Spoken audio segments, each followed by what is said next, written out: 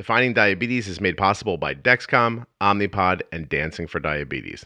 Please remember that nothing you hear on the Juicebox podcast should be considered advice, medical or otherwise, and to always consult a physician before becoming bold with insulin or making any changes to your medical plan.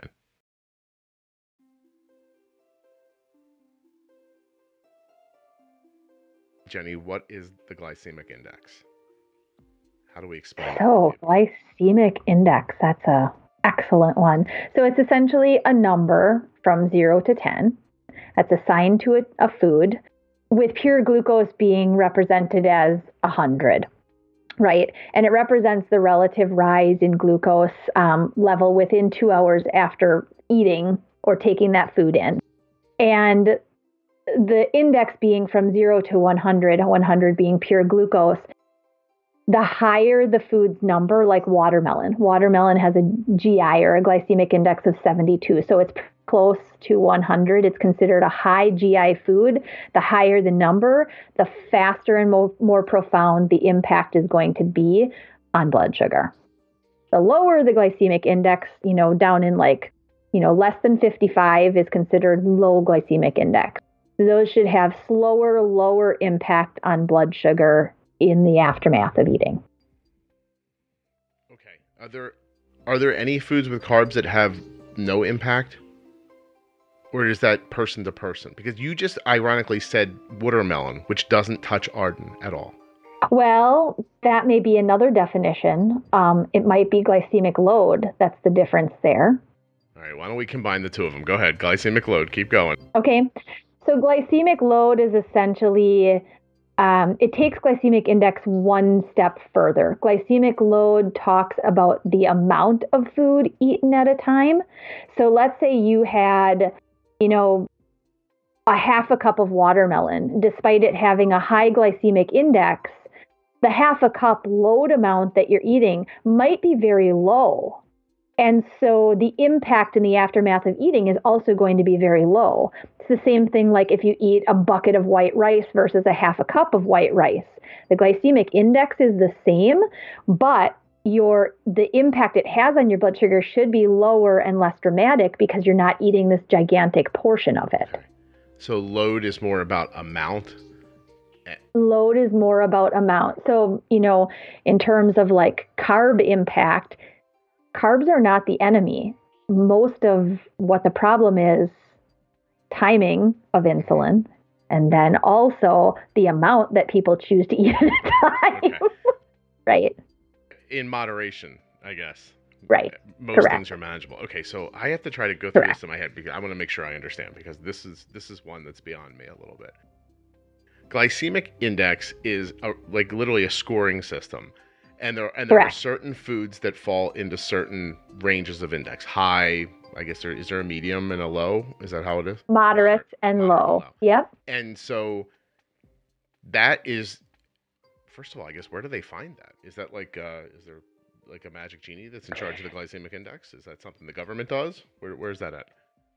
That's interesting. So, and that's one point of, I guess, reference when we talk about glycemic index is the fact that glycemic index was established for foods in a digest alone setting, right? So when they took apples or watermelon or grapes or whatever they were, it was looked at as impact only being digested as that one food. It wasn't like grapes on top of a meat lover's cheese pizza, right?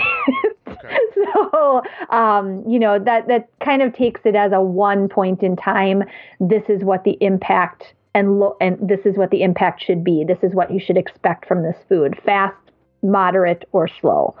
So when I tell you to people some foods they punch above their weight, that's what I'm talking about. I'm talking about glycemic index. It's okay. So I guess that you have I guess there's a way that you would look at a food and maybe apply something to it that you think is true that might not be true, but there's actually a scoring system somewhere called the glycemic index. Maybe I'll try to find a link and put it in here for people. And they can see what these foods are supposed to, how they're supposed to hit. And then from there, glycemic load is the idea of how much of this food you eat and how big of an impact for how long it's going to have.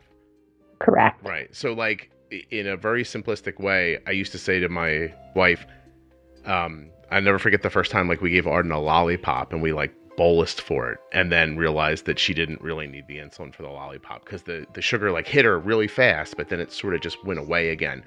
I realize now looking back, it didn't go away. She was MDI and she was probably at too much basal insulin. So, sure. Right. Yeah. So we were feeding the basal with the lollipop because it felt like it went in and went away. But now I realize that in a perfectly balanced system where Arden's basal is right, that lollipop does have an impact on her. And would need insulin to cover it. And would definitely need insulin to cover it. Jenny Smith is not just the delightful voice you hear on the Juicebox podcast. She's also a real live person with a job, and she works at Integrated Diabetes. If you'd like Jenny to help you in your personal journey with type 1 diabetes, go to integrateddiabetes.com, find Jenny's profile, and send her an email. There's also links right here in the show notes about, how you can do that. I think there's actually even a link there to her email. And there's a brief description of her, bona fides, why it is you might want to give Jenny a ring.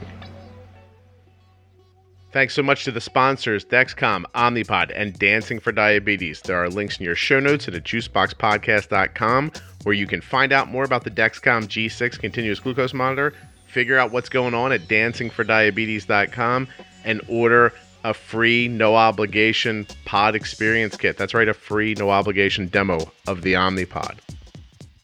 Before I go, I just want to thank everyone who downloaded and shared the show because the other day it reached 1 million downloads.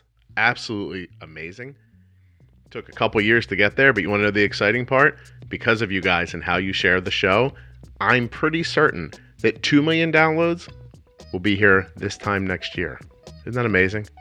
Your good words and sharing are how the show grows, so thank you very much from the bottom of my heart. Go out, spend the rest of your weekend being bold. Do it with your insulin, do it in your personal life, do it in your professional life. Just be bold. And if you can't remember to be bold, go to juiceboxpodcast.com, scroll down to merchandise, and you can buy a shirt right there that'll remind you. You just look in the mirror and you're like, oh yeah, I'm supposed to be bold. All right, well, that was weird, but please buy a shirt.